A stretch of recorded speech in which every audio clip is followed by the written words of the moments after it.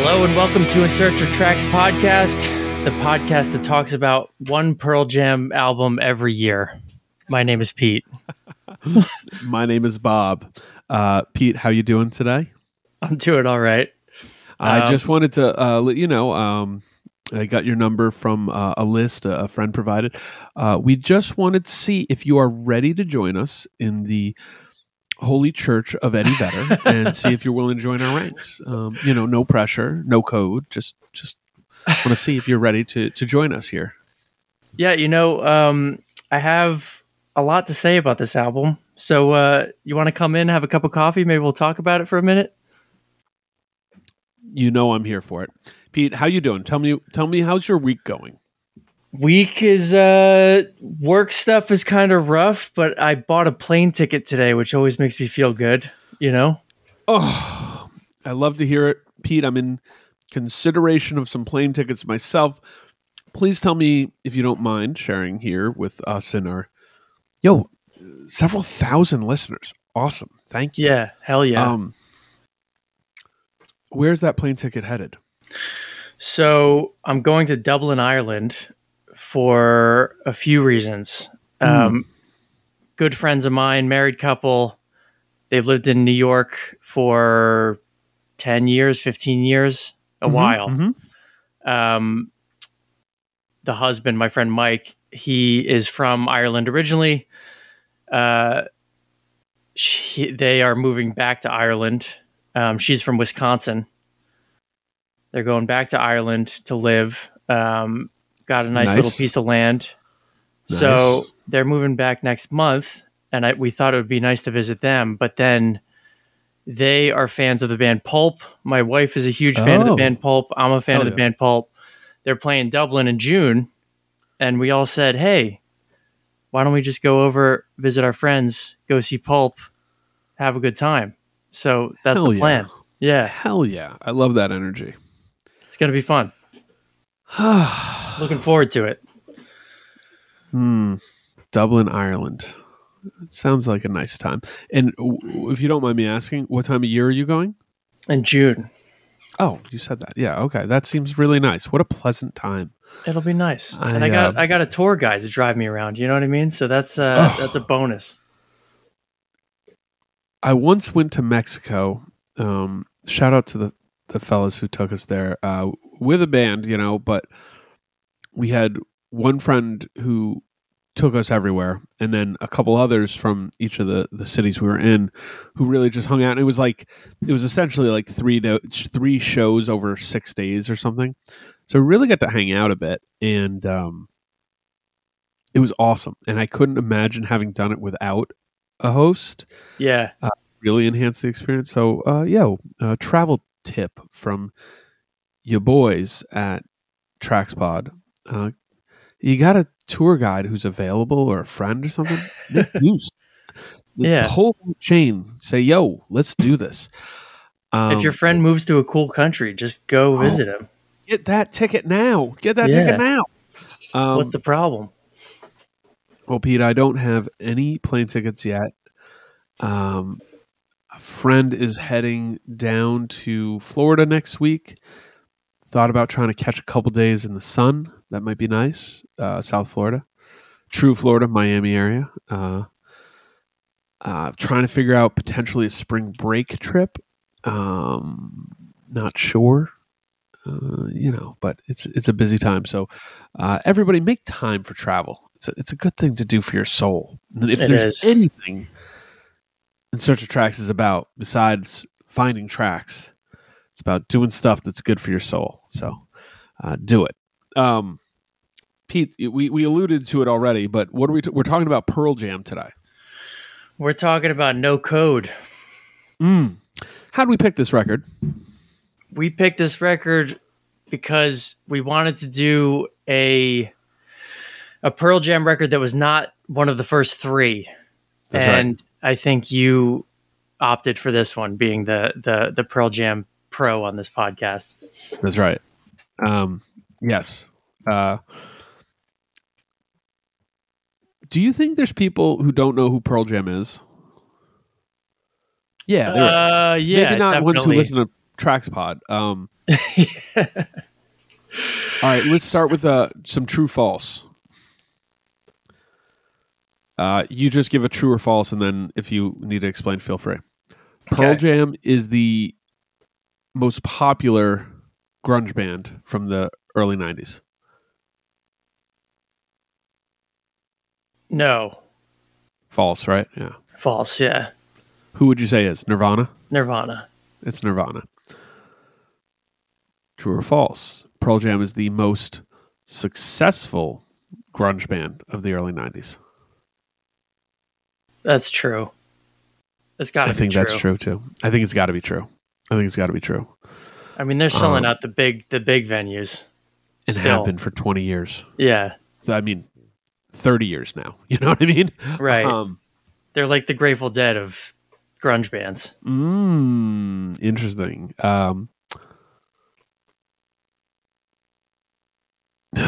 What? Oh, man. Pearl Jam is the biggest guitar band from the 90s. I mean, if I said false to the first question, I feel like I have to say false to this one. Are you saying like just in terms of sales or generally? I'm saying biggest band who started in the 90s of the guitar-based genre, rock band, who started post-1990. Okay. They're the most popular, biggest band. So Nirvana's bigger, but they're never doing a reunion. You know what I mean? Like right. Because of what Nirvana is, there is no legacy. You know, right. But Pearl Jam, I don't know, man. Band. I'm going to say false still. Who are you going to say? Like Foo Fighters, maybe. Foo Fighters is a good answer. Foo Fighters high might be bigger. Yeah, like their peak maybe. But they're still like, even post Taylor Hawkins, like all they do is headline festivals. I know, but I think Pearl Jam might be bigger. I don't. This is such a funny question. Like, who's bigger, Pearl Jam or Foo Fighters? Well, yeah. I mean, that's what I'm asking. I guess like, what's the barometer? It's a tough question. It is a tough question. All right, just on a streaming level, Pearl Jam's got 12.6 million monthly listeners on Spotify. Foo Fighters 18.5. Wow. Yeah, that would be my guess. But I would, man, that's so fascinating. This is so. You know what? I'm going to accept Foo Fighters as the answer. Okay, I think that might be the answer. That. I mean, like post 1990, what are the five biggest rock bands? Like the Strokes Nirvana? Are one of them. I'm going to put Linkin Park over the Strokes. Oh, sure. Okay. I have to think about that then. I'm going to put Nirvana. I'm going to put Foo Fighters. Man, Dave Grohl, look at that crazy MFer. Do we put like Oasis? So stuff that like we're not counting bands who like, okay, I get that Nirvana started before 1990. I get it. But saying U2 and Nirvana are the same because they both started. No, U2 is a band who's like 80s. Okay, they started in the 80s. And I think U2 might have even started in the late 70s, but we're gonna say U2 started in the 80s, formative 80s. Nirvana's formative 90s. Okay. Okay. So Nirvana, I think REM had too long a tail. They were clearly 80s. It's Nirvana. It's Foo Fighters. Linkin Park. Man, what other? Green Day. Again, I'm looking at lists now, which are like 1 or 2 years old. But one from this list from 2020. I'm just going to read the bands that are post 1990. Please. Linkin Park would be number 1, according to this list. Shockingly big. So big when they were big. It's hard to explain. Panic at the Disco would be number 2, according to this list. Red Hot Chili Peppers. Not bigger than Foo Fighters. Chili Peppers. So here's the thing. Chili Peppers had a strong 80s.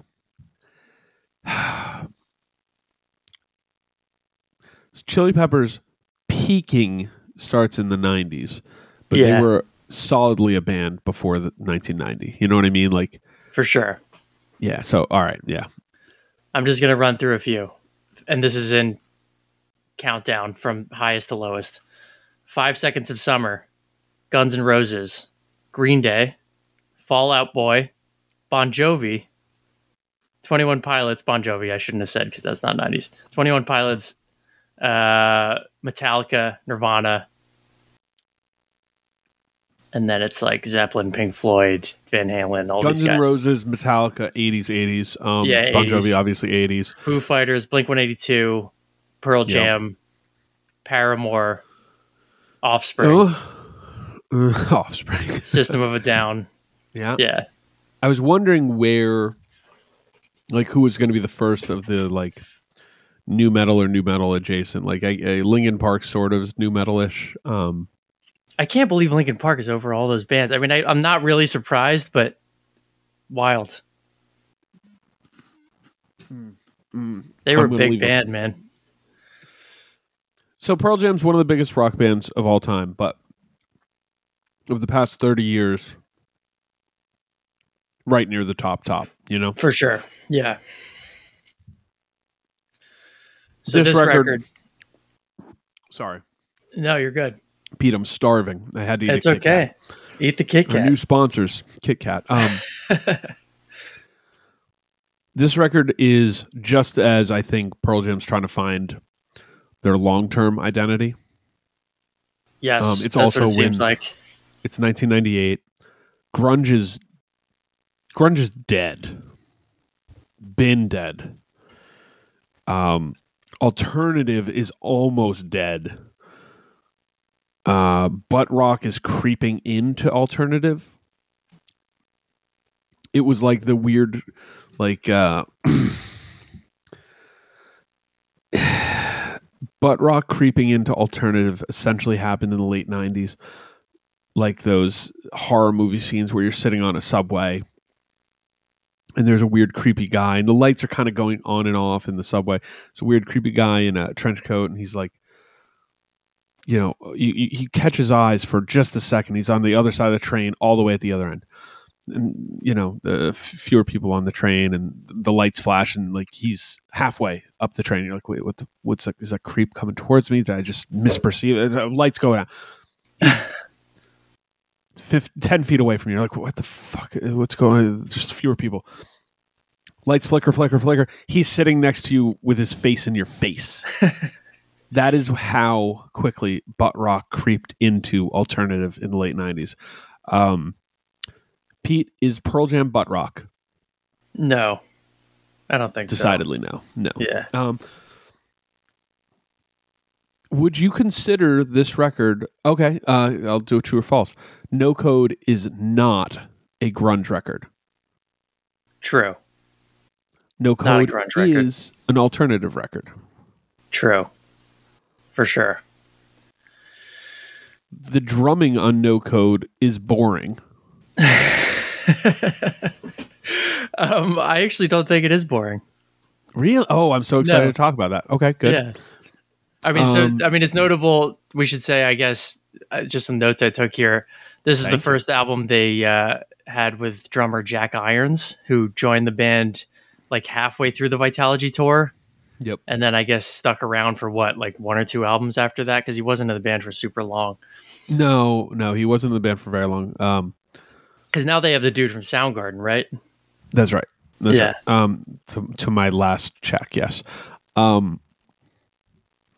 Pearl Jam, basically a very solid core, but with a rotating drummer for what that's worth. And it's an interesting thing to see that. Anyways, shout out to all the Dave Abruzzese heads out there.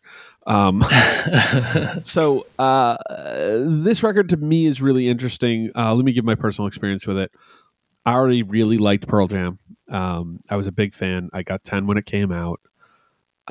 There certainly was a time when I was young, if you asked me, do you like Pearl Jam more than Nirvana? I would have said Pearl Jam. Partially because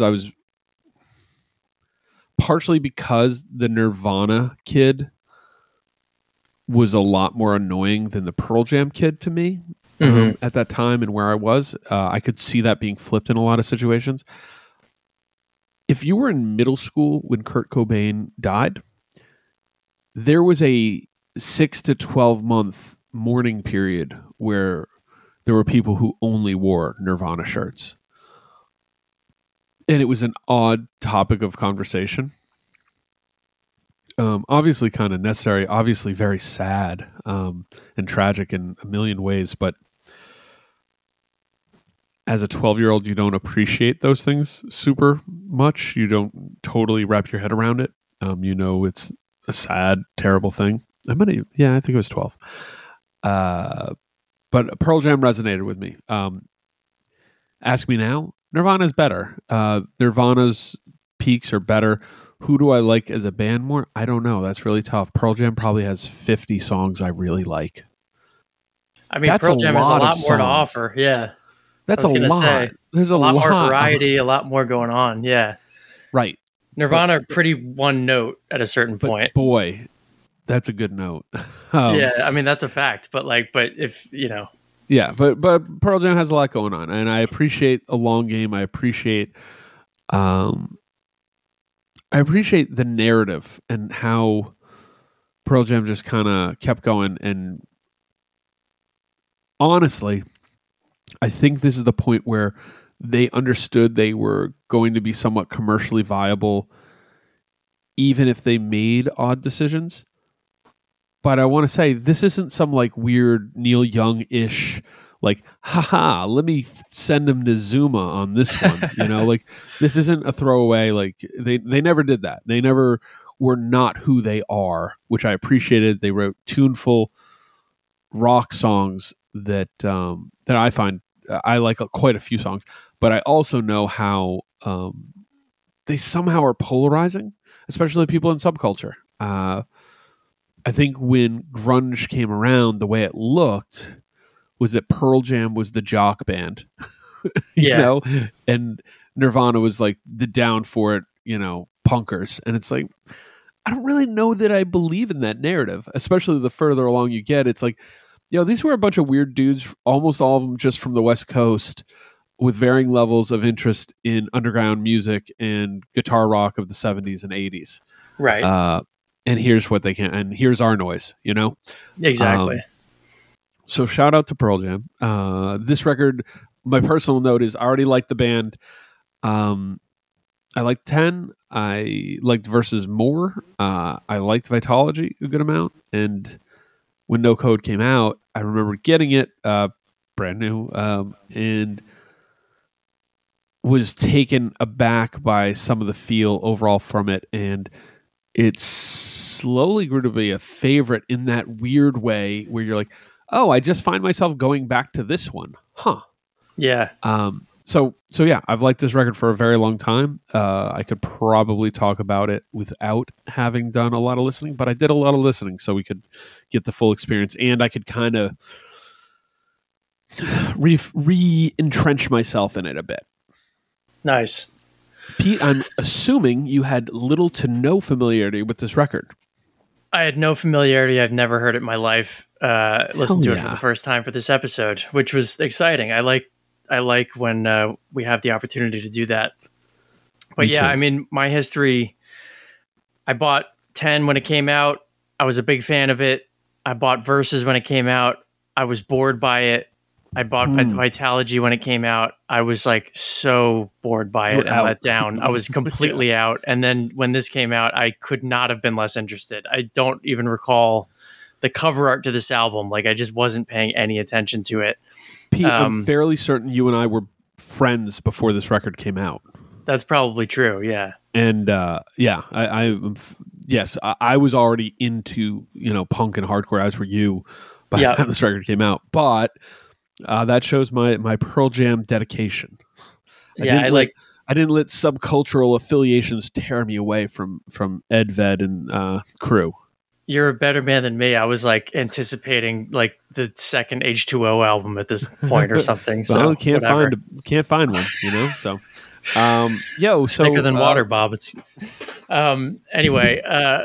I was stoked to listen to this, and I think that everything you're saying tracks, because it really seems like a record where they were huge. How much bigger do you get huge? like at what point, at a certain point, what do you do with that? You know, I mean, I feel like you either start kind of toying around with new sounds or you just kind of recreate what you've already done. I feel like, correct me if I'm wrong, how different is Versus from Vitalogy? Are they very different? Because I remember them being kind of similar. Vitalogy, man, how do you explain this? They are different. Vitalogy, they start really...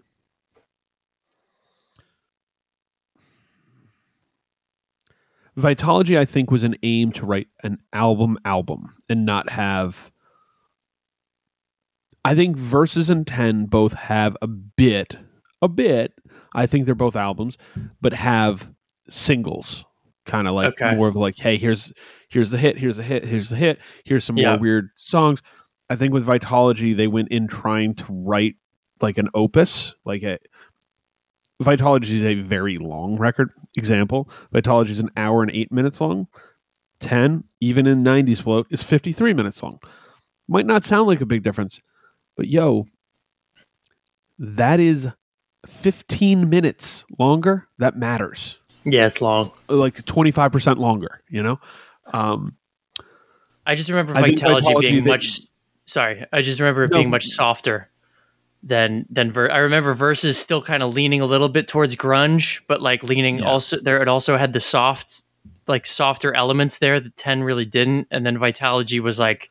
I remember it being all soft, which I haven't listened to it in 20-something years, so I could be totally off. Mostly, I mean, so Spin the Black Circle is a little rougher, but yeah, I mean, the hits off Vitalogy are Corduroy and Better Man.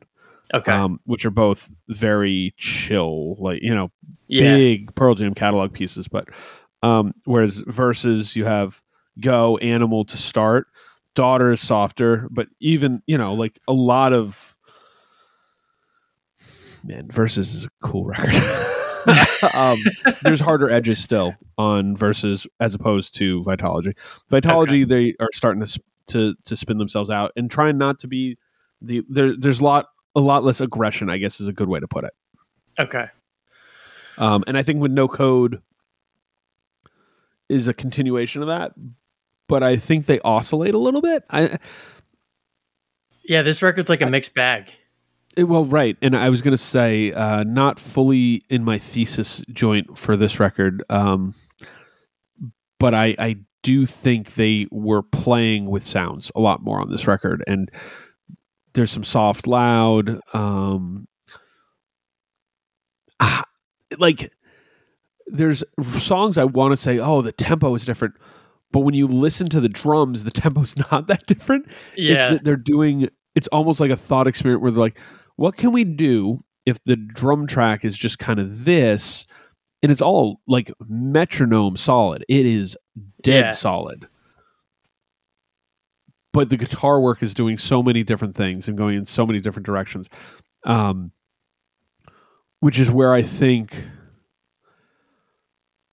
they were aiming with Versus, Vitalogy, and No Code. And even, you know, the next... Pearl Jam self-titled, I think, still has some of these tendencies in there. Yield does, but misses it. Binaural does, misses it. I'm not thinking self-titled. I'm thinking Riot Act. But they, I think, from Versus on, they were trying to play with the idea of like, how do we write a proper rock record that has some pushing, driving up tempo, but softer moments that don't feel like they have no punch and no push. And I think they land it here better than they do on Versus. Even though if you had me take the peaks of Versus, I might take them... It's tough. I think I might take the best songs off Versus over the best songs off this record, but that's a push for me. So, but I think they deliver on No Code what they couldn't deliver on Vitalogy and just missed with Versus. Got it. So, question for you: is this a record that's held in really high regard by Pearl Jam heads? No, I think that the ones. Pete, I'm a weird dude. You know this, right? Like I don't like I can talk to people about comic books for hours. Sure. But I can count on my one hand the number of dudes I've had conversations about comic books with, like, hey, you like this? Oh, let's talk about this in detail. The people I have talked about Pearl Jam with who ask me about stuff and I want to talk to them about No Code, some have been excited to. All see it almost as a deep cut. And there's definitely some who are like, oh yeah, it's all right. It's held in higher esteem than certainly Yield, certainly Binaural, certainly Riot Act. And then after that, Riot Act is kind of the last stop on the Pearl Jam train. Though, if you ask me, I think that Backspacer has some tracks. I think Self-Titled has a couple songs too. So, I have not given Gigaton a lot of love, and Lightning Bolt didn't hit it for me. So I will revisit all those. So yes, is it held in high esteem? No, but it is kind of in this awkward place where it's between eras, and it's kind of seen. Some people consider it the last of the golden era of Pearl Jam, and some people see it the start of like another era. I look at it as the close of the early era. Okay. Interesting. Yeah, I mean, like, it's just, there's so much going on with this, and it feels very different to me than the other stuff. And I don't know the lifespan. Like, I don't know where they go after this, So this could be this weird experimental album, and then they just kind of like found their groove with kind of I think some element of this record after that. Like, I'm not sure, So what I will say is I think that there is a good from 10 to No Code. I believe you find, if you were going to go see Pearl Jam play, just like we're going on tour, you're going to hear half the set is songs from those 4 albums, if not more. Like, if you go see them, you're likely going to see Hail Hail. You're likely going to hear a few of these. Like Red Mosquito is a deep cut that people love. This is mostly deep cuts, but like a grip of these songs are songs that make these are getting on playlists kind of stuff. Sure. Like live show stuff. So I could see that. Yeah. So we did an episode on REM, Automatic for the People, not long ago. And I was thinking about that, and I was thinking about where they were in context of their career when they did that record versus where Pearl Jam were in the context of their career with No Code. And it was interesting because REM is hitting their commercial popularity here, like Document hits, and then Automatic for the People is just, continuing the upswing, right? Yeah. And No Code is this different space where it's like, like Pearl Jam's as big as they could be. They're selling out arenas. But it was sort of like, hey, we're trying to do this. Sorry for that. I feel that. Hey, we're trying to do this creative thing and not just exist as this Frozen in Amber band. And that's something I think is really interesting. So recently on Axe to Grind, hardcore podcast that I do with Patrick and Tom, we were discussing the band Pennywise and how we all think Pennywise sucks. But that we understand why people from California, blah, blah, blah, blah. But that led to a conversation with a friend, Mac, who does like Pennywise. And we started talking about them and some other bands and and sonically where they fit and all this stuff, where they came from, all this kind of stuff. And how the late 80s in the Southern California punk scene is a really funny time because it's this time where you have a glut of bands who kind of either are hanging around, maybe releasing new music, but really just kind of, like 5 or 6 years ago, we were really hot. So we can still play and still, a few hundred kids are going to come out and see us. But we're just kind of living off this record from 1982, and it's 1989, 1988, 87. A lot of the early LA punk bands are either dead or in a totally different place if they still exist, or they're doing what I just described. Ska has arisen, funk has arisen, the Red Hot Chili Peppers, etc. And then things like hair metal, especially in LA, like the scum metal, like not scum metal, whatever, sleaze metal kind of stuff, and hair metal stuff got really big. And all of a sudden you're looking around, it's like, well, if you look at Motley Crue in 1987 and some, washed up has-been punk band, they might actually look and dress the same. Right. But one is playing arenas and the other is playing down at Dino's Bar and Grill, So what's cooler?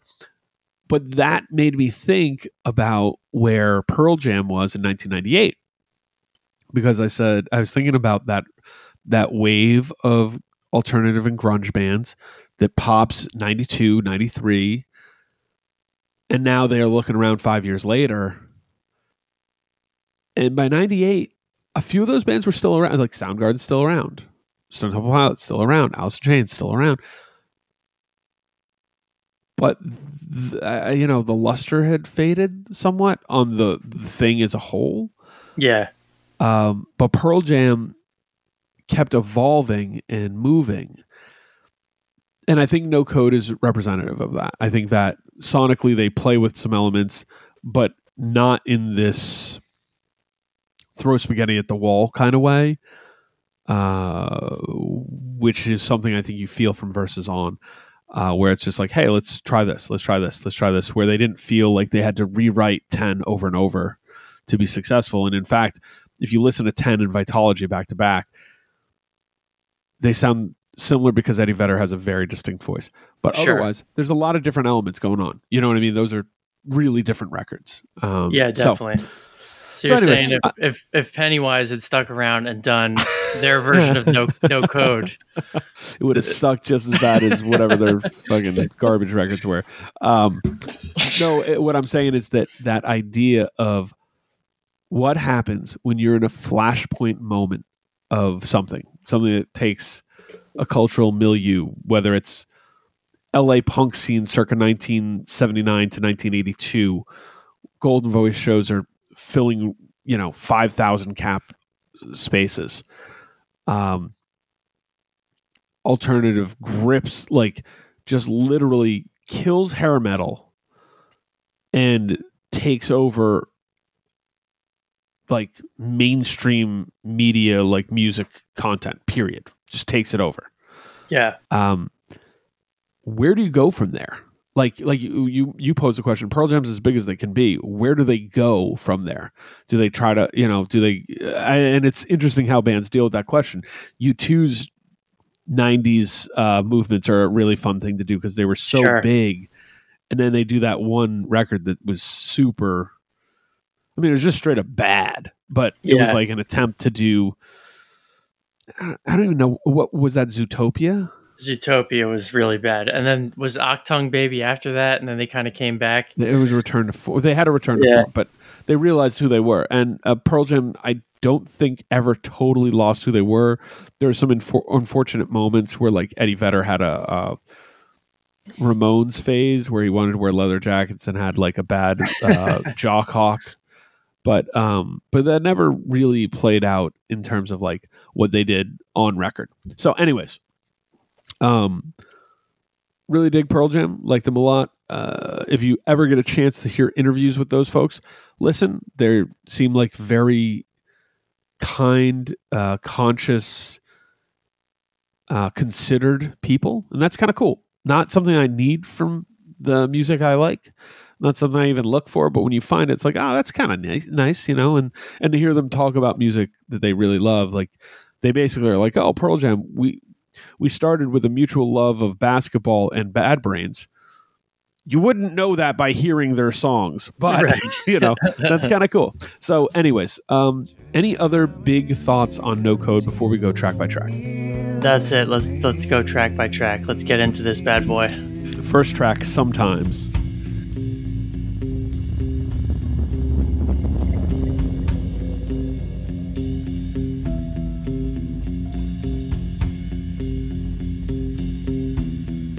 Seek my part, devote myself, my small self, like a book amongst the many on a shelf. Sometimes I know, sometimes I rise, sometimes I fall, sometimes I don't, sometimes I cringe, sometimes I live, sometimes I walk, sometimes I kneel, sometimes I speak of nothing. Weird opener, Bob. It's a weird one. I feel like they are letting you know from the jump that, like, hey, this is gonna be weird, guys. We're gonna try some shit. It might not work. It might work. I don't know. But it's like it's an off kilter start. It's very, very quiet. It's like Pearl Jam. I kind of expect to at least like rock out of the gate to a certain extent, and there's just like none of that here. That being said, this song kind of grew on me after a little bit.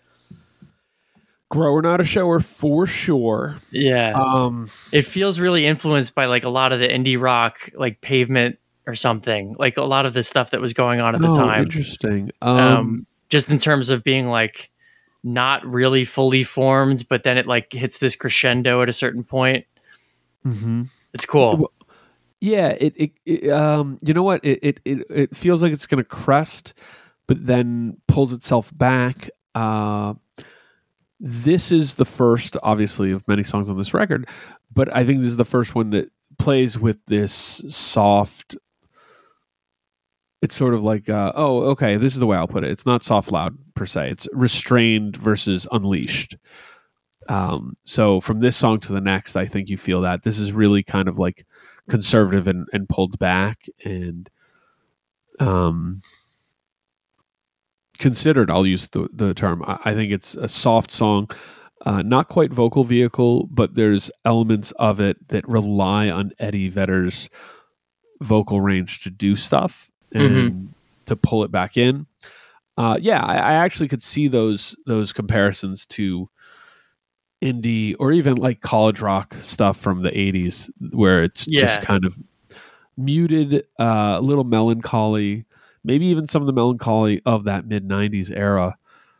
And again, I think it's an attempt to present as fragile or vulnerable in the music to start. So I think this is a fun one, and it's dynamic, but mostly in the context of the record. If you just isolate this song, it's sort of just like, oh, weird, okay. But I think it leads right into the next track really well.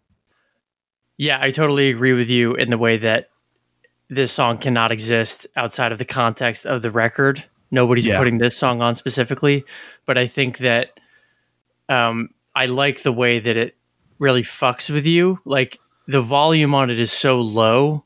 Yes.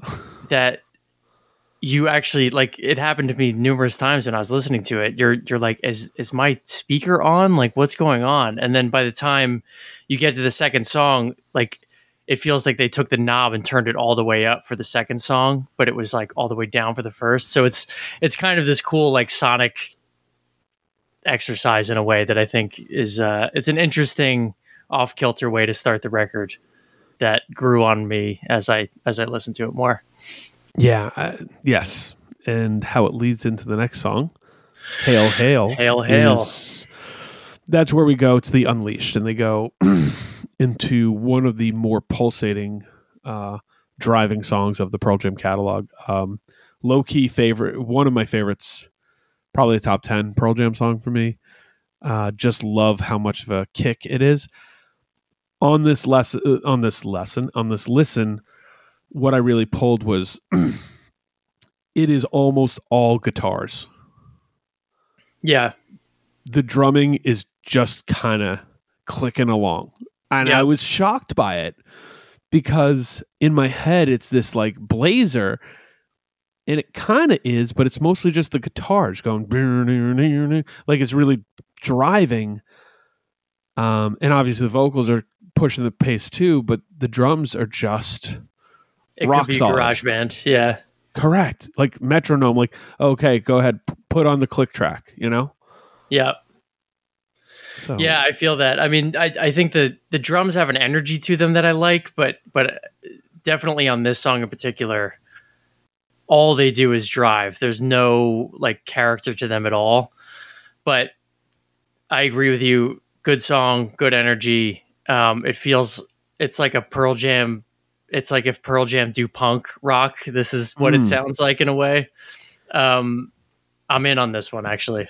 Okay, good. I was very curious about that. I think it's fun to see when they push the pace a little bit, when they kind of give their giddy up some go. And again, this album has all these stops and starts. It's kind of herky jerky in that way, but this one I think gets the blood pressure going. I like it a lot. Next track, Who You Are. Who You Are. So am I right in saying this is the first single for this record? I think it was. I believe so, yeah. Which was an odd choice. Pretty wild. Yeah. This is like this jazzy drum centric opening part. Like it just, I imagine like a radio DJ, like, we have the new song from Pearl Jam. Here you go. Who You Are, and it's like, nobody's psyched because this is like not what you want to hear from Pearl Jam at all. Yep. But that being said, I could see it growing on people, and I could see it be like a song that people maybe is like a deep cut favorite at this point, or maybe it's just a song that nobody likes. I have no idea. Song I love it. Okay, but it is a weird one. First time I heard it, I was like, "What is going on with this?" Because it's got the funny percussion actually on this. What is that? It's some sort of like, what is that? Anyways, it's got funny percussion. It sounds like there's a little bit of cowbell in there. Yeah. Like it's not a maraca, but it's like, okay, the polyrhythmic drum pattern. Yeah, right. So it's just got this kind of like bouncing rhythmic drum that it's not shanty-ish at all. It doesn't have that kind of thing, which I appreciate because there's a lot of shanty-ish kind of behavior in our 90s alt repetition. Like, hey, we're doing a weird percussion thing. This one, again, Vedder goes for some vocal stuff. I appreciate it. I don't know if it hits for everybody, but I like it. Almost has like tribally kind of Eastern philosophy. What is it? A mystical energy crystal store thing going on. Exactly. It's at least from a Pearl Jam perspective, I wrote, it feels like some hyper-produced version of some lost 60s psych new age drum circle San Francisco shit. Yeah, okay. See, and I think that's a really kind reading of it. Yeah, I'm with you. Okay. I mean, that being said, this song grew on me too. I don't think I'd put it on by choice, but at the same time, like I warmed up to it. I kind of like how they were just like, you know what, fuck it. Let's A, write this song and put it out, and B, let's make it the first single. Yes. It's one of those things where it's like chicken or the egg. Like, Pearl Jam's brave for doing this because they're so popular. Or Pearl Jam's so popular, they're enabled to be brave enough to do shit like this. Exactly, yeah. So, I appreciate that. Next song, In My Tree.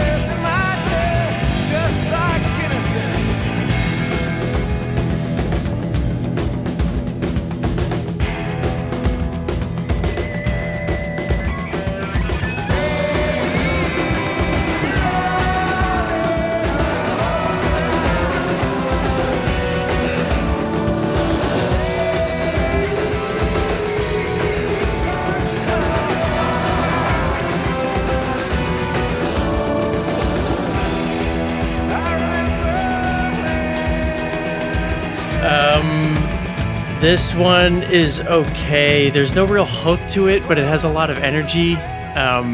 And there's a feeling to it that I like. It has another drum intro that builds into kind of a noisy, like psychedelic wall of noise.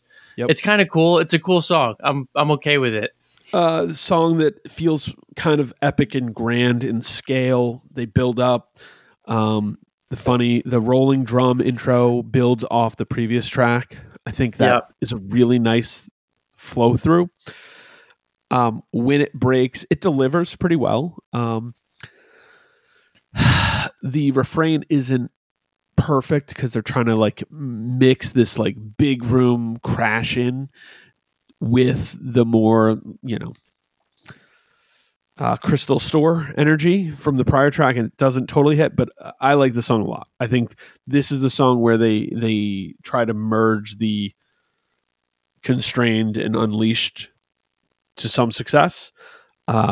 Deep cut hit. Like it a lot. Nice. Next song, Smile. This one feels to me like Pearl Jam doing Neil Young. Yes. I feel like this could have been a hit. I find it less offensive than a lot of Pearl Jam like mega hits, but I feel like it still kind of has that same energy. I kind of like when the chorus opens up and then it goes into the Neil Young harmonica part, but overall I'm not like super hot on this track. I'm okay with it though. I want to let you go all the way on that because I get weirdly emotional about this song.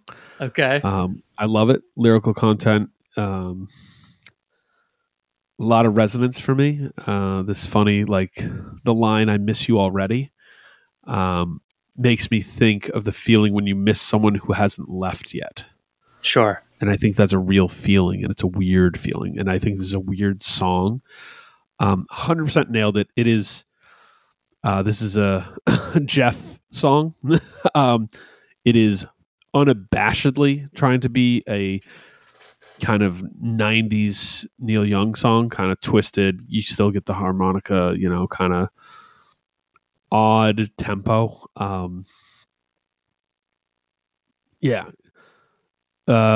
Ugly Pretty as a song, and I like the song a lot. So I will not get too personally weird, but it's a song I really, really like. That's awesome. Off He Goes. Oh yeah, Smile, by the way. Not a single. I think it's a super deep cut that people like, but not like, I don't think it's not like a song you're going to hear all the time. If you're like, but they'll bust it out here or there. Yeah, I think it's kind of like, oh, okay, we'll play that. Okay. Next track, Off He Goes. Off He Goes. Much this is bigger one song. of my favorites on the record. Fantastic. I feel like it's really understated. I like the energy on it. It's like, I feel like it. I actually was listening to it. It was just this recent go round, and I probably listened to this like 5 times in total. Just the last listen, I was like, this could have been on Nebraska. Like I thought of Bruce Springsteen singing this. Like it could totally. It really has like Bruce Springsteen Nebraska vibe to me. And I like that record a lot, so it tracks that I like this song a lot. But yeah, that was my feel. Hell yeah. This is where they nail the quiet song, I think. Yeah. Yeah, because the guitar really work moody. really complements the vocals in this like perfect way. Yeah. Another lyrical high, I think. I think that just really kind of weird. This was the third single. How about that? Isn't that weird? That is weird. But yeah, definitely a track. Yeah, you're catching weird energy from me because this is like a record I love. So yeah, I really like that song. All good. Next track, I don't feel so weird about Habit.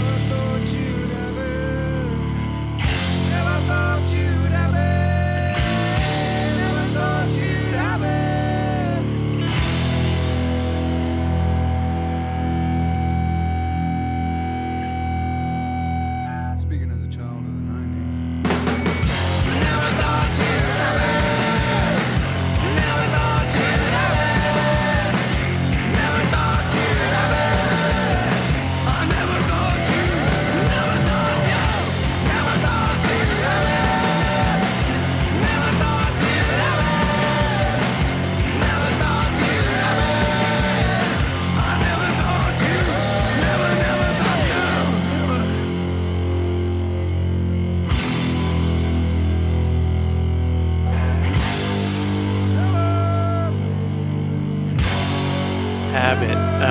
this is one of the only songs on this record with balls so far. Like a little bit. Hail, Hail, and Habit. Yeah. That's okay. I mean, I like a lot of these songs. It's okay. Has like one ball, right? Kind of, yeah, sort of. Maybe small balls. I mean, what do you want from it? Jesus. I mean, his voice is really strained here. Like he really, really goes for it in this way that he doesn't on, I think, the rest of the record. There's this like strange noisy element to it. Mm-hmm. Yeah. So that's the part I enjoy, is that occasionally Pearl Jam goes for these odd melodies and odd sounds to try to make them work, and Habit has that all over it. For sure. The strain in the voice is going for this. It's almost pitching out to the furthest extent it can while maintaining a tune, but trying to, and then that tension and return make it give it its unique element. Yeah it's cool because it's like, I guess just the sonic, just the rock of it kind of harkens back to early Pearl Jam, but nothing else about it does. Like they lose the hooks and replace them with these, like, with those off-kilter harmonies that you're talking about. So it's like it's the same but very different in a way. It's kind of cool. Yeah, I'm with that. If you want a true deep cut song, it's this one. I think actually is deep cut song people really like, Red Mosquito. Weird, they get a little jammy in here. Yeah, I hear 70s guitar stuff all over this one. Yep. But again, I kind of like this one. This one you get more of a to and fro, like but it pulls through to me. The almost like hollow tone to some of it and a lot of pedal work pulls me in on this one more. And you get soft, loud tension on this one as much as any other song on this record besides In My Tree. Yep. This one, I'm not gonna lie, it might be a cut. I'm not a big fan. It's like interesting. It's got too much like bouncy guitar lead mania going on. It's very like you said it, like the 70s guitar stuff. I'm thinking of like I listened to a Neil Young record the other day. What was Everybody Knows This Is Nowhere. I listened to a live record from that era, and dude, the whole A side is a guitar solo. Like they do the song and then it's 15 minutes of guitar solo and then the song ends. And I'm like, dude, I don't have time for this shit anymore. And like, I feel like had on a different timeline, Pearl Jam does more of this and like basically just like become the Grateful Dead. And I'm not with that. No, this song feels jammy. Neil, because Grateful Dead sonically do weird. Let's do a Grateful Dead record so we can just like rip it apart. And like, I don't say that in a bad way. I mean it. I don't mean to diss it because they got some songs. Yeah, but like dissect it, like pull it apart, and like really identify what is enjoyed and what is not. I can see everything you're saying. I like some of the jammy elements on it here because it feels like it fits well. Whereas there's some jammy elements when you look at Vitology that hint at what I think you're saying, which is like, it feels like you're getting lost in the solo, and that can be boring. Like, yeah, full stop. Like when you feel like you're just in like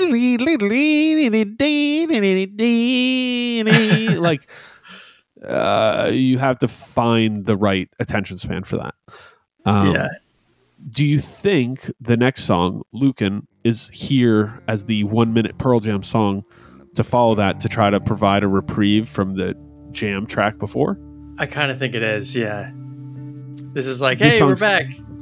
This song's kind of a cut for me. It's not bad. I don't hate it. They play this song occasionally.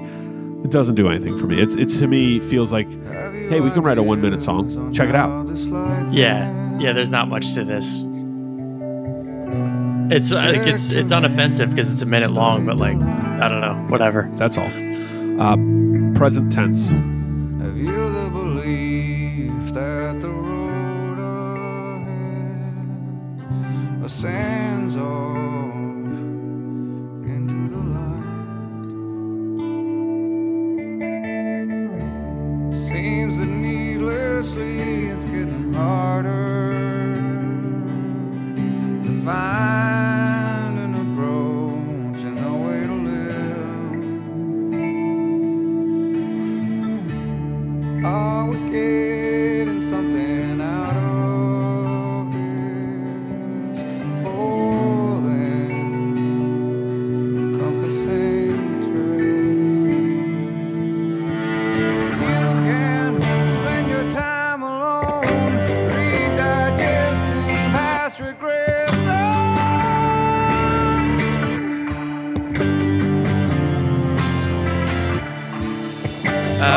Kind of an experimental feel on this, but it doesn't really do much for me. It kind of like there are parts where it's breaking down where I want it to build up. Like it kind of does the opposite of what I'd like it to do at certain parts. And the guitar effects kind of wear on me on this one. Yeah, the first So I'm half of the not song, all in on this one really. the first half of the song seems to be kind of some studio space energy, like, hey, let's go halfway atmospheric in as close as something like Pearl Jam could. Right. Builds again, kind of similar formula for them to this bigger part that I actually enjoy the guitar sound towards the end. It has this kind of desperate tone, the dun dun dun dun dun dun dun, dun, like scaling down, that works really well for me. Like the song as a whole, I don't think they hit what they wanted to do with this song, but tonally I liked what they were going for. So I don't hate this song, but it's not a highlight of the record. Next song, Mankind. Talk So to me about the song.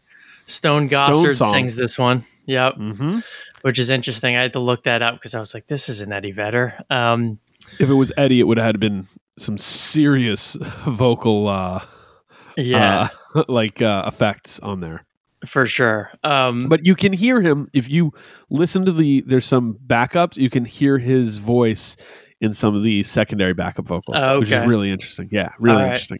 It's a weird song. It doesn't sound like anything else on the record. Is it a power pop song? Yeah, I said it sounds like it's like Pearl Jam trying to do the Stooges or something in a way. Yeah. But like less edge than the Stooges. His voice kind of sounds like Lou Barlow to me a little bit from Dinosaur Jr. Yeah. Thank you. I like that. Yeah. I mean, this song actually grew on me. I liked it the more I listened to it. I think this is a cool song. There's definitely been points where I would have said no. It surprises me when I see the length on it. It's like 3.5 minutes, but it's quietly like this funny. It makes me think it was a commentary. Like, hey, we're going to do this. What feels very much like a power pop song to me. I think if you put this on its own and didn't say, hey, this is Pearl Jam, you could say, hey, this is this weird, like, power pop alternative band from Seattle from the late 90s. And someone would be like, oh, that's cool. You know what I mean? Sure. Like, clearly it sticks out like a sore thumb on this record. There's been times where that has not totally jived with me, but on a standalone level, like the Flip, sometimes is an album song. This is an unalbum song. This song, I just kind of, it's fun. I don't think, love to see them play the song live. So weird. Yeah, it'd be cool. Next one, I'm Open. This is spoken word. This is just like it's fine. I like the elements of it. I wish this closed the record. Mostly just to be like this odd, like, check it out. Here's the song written by the drummer and Eddie Vedder. Okay, here we go. Yeah. I think this is the only hard cut on the album for me, and I think that if it had been the last song, I would be more open to it because it's like, hey, let's close the record just as weird as we opened it, like that would be something. But Yeah. because it's the second to last song, it just kind of takes me out. I'm like ready for it to be over. Yeah. Yeah, it's word art more so than a song, in my opinion. It's fine. Total filler track. Yeah, and it also, like, if I'm being honest, you were talking about like the weird Eddie Vedder era where he's like doing the Ramones thing. For some reason, whenever the cringy Eddie Vedder that I think of is when he did that movie and he wrote the soundtrack. What was it? It was like where he's lost in the woods, where he's in the bus. Yeah. What's that movie? Into the Wild or Out in the Wild? Thank you. Yeah. So like that's like the cringy Eddie Vedder that I think of, and this kind of just reminds me of that version of him, and I don't like it. I'll take that version over Brohawk Eddie. How about I think this I saw him in Brohawk era. Did you? I think that's the. I saw him right after Johnny Ramone died, and he did an acoustic set. And that's kind of fun. It was fun, and I know that he was a personal friend of Johnny Ramone's, and so like I'm sure it was very personal for him. But like, it was just seeing Eddie Vedder in like 2005 or 6 or whatever it was, doing a bunch of Ramones songs with a leather jacket on was like not what I wanted to see at that point. But it was a really weird sensory experience. Like that's another hour-long episode. We'll talk about that's In Search of Tracks. Eddie Vedder wearing a leather jacket. Bob unloads. Like there's just too much going on. I can't get into it right now. Yeah. I'm trying to be nice. Let's close this one off. Around the Bend.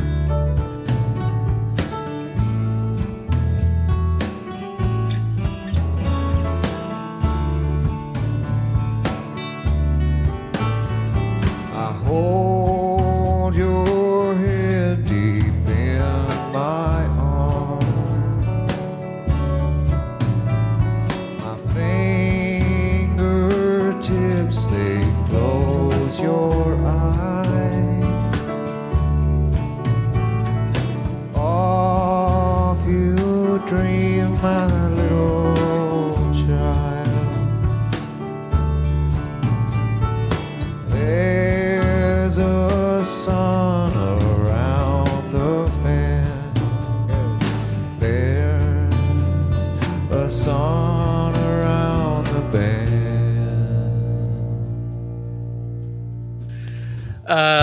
Mellow acoustic drum driven tune.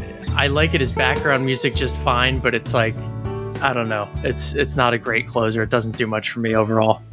Pete, are you familiar with the economy motel brand Motel 6? I am.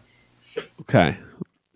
Are you familiar with their weird radio commercials or old commercials that were like, "Hi, I'm whatever, Motel 6. We'll leave the light on for you." Yeah. That's what this song is. This is the background to a Motel 6 commercial. Like literally. Here, take my vocal audio and drop it right over the part of that song. This is Eddie and Jeff with Motel 6. We'll leave the light on for you. That's it. That's what it is. There you go. You can cut the song. Weekend. So, yeah. It goes out like a light. Pearl Jam No Code. Let's give it some ratings and then talk about it a little more to close out. Holistic quality out of 20. How good is this? If somebody asks you, is this a good record? Pete, out of 20, what do you give it? It's better than I expected. And I found some highlights. I give it an 11. I kind of just landed in the middle. Wow. Okay. 18 out of 20. Highs. How good are the best parts of this record? Pete, I give it a 10. Yeah, you feel this one. Yeah, and I've admitted all my biases, so people can send those letters into the void. But 10 out of 10. What's your highs on this one?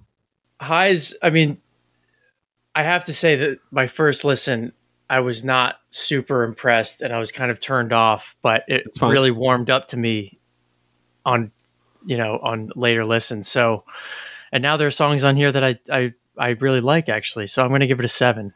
That's very good. That's good. And the lows out of 10. Pete, I think I might have been too warm by giving it a 5. I think it's it's a 3 because I can't really listen to Around the Bend, and I can't I can't excuse Lucan. So yeah, it's a 3. It gets pretty low. I gave it a 2. Okay, that seems fair. Competency and peer review out of 10. Tough question. With these band with a long catalog, I compared to their other records, I give it a 7. Okay.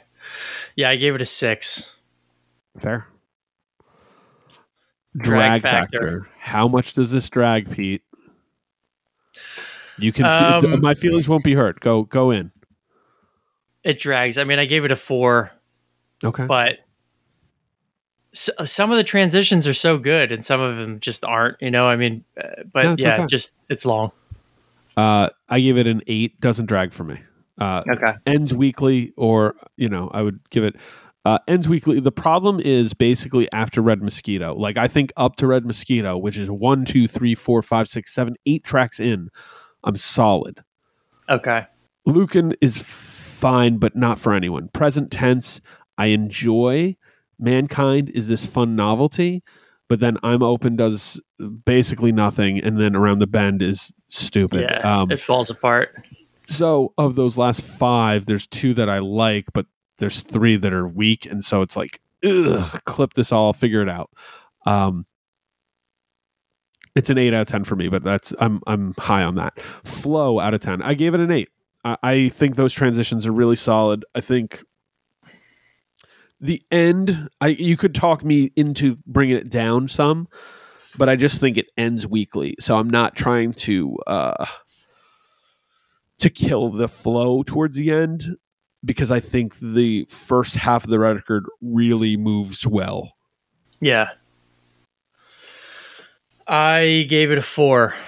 Mm-hmm. It's kind of, sometimes it feels really consciously put together, and sometimes it feels totally slapped together. I'm not sure which is which, so that's my rating.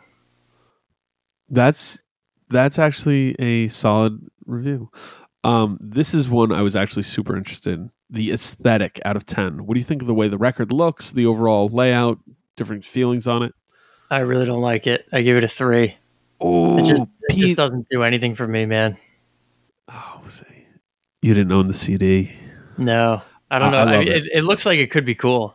It was really cool. It's got a lot of CD booklet was huge. Had a ton of these Polaroids. Polaroids were all taken by Eddie Vedder. He did the whole layout. It's very simple, but cool and weird. I gave it an 8.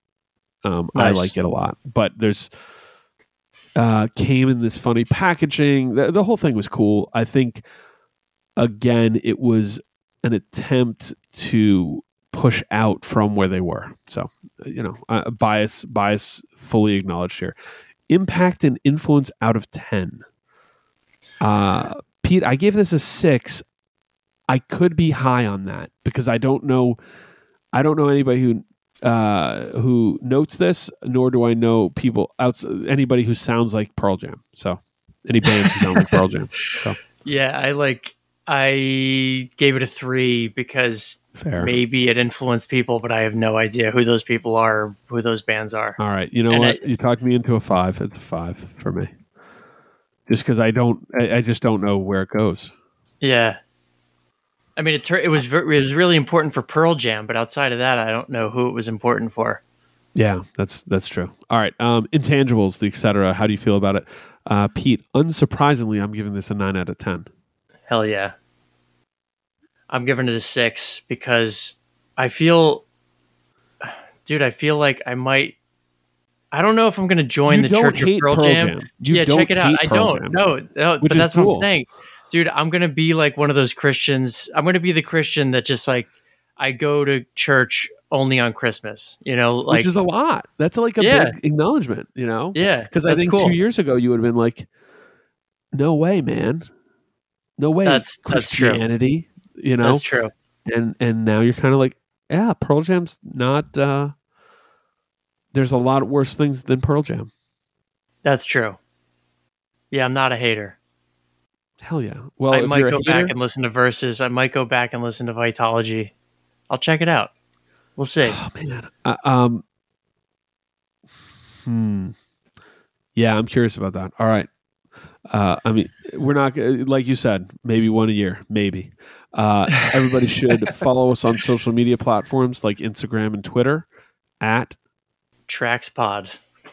And great emails go to trackspod@gmail.com. And real quick, Bob, where'd you land? What was your final rating? Oh, my final rating was a 76 out of 100. And it felt like it could have been higher. But even with all this, I just want to acknowledge I'm proud of our rating system for even when you have a personal love and bias, if you're at least a little considerate, it all kind of nudges out, which is cool. And where did you end up? I'm going to guess 54. I would have been comfortable with that, but I'm actually at a 46. Ooh, yeah. Interesting. Okay, that's not bad. I mean, it's okay. Bad, but it's. I mean, it's. You know, do you have this CD still? Yes, I do actually. I don't have the case, but I still have the CD in a CD book. Okay. I don't know where the CD case went. I have no CD cases, but I do have a CD book upstairs in my attic. I love it. And I know the CD's in there. If I found a cool vinyl copy, sure, definitely add it.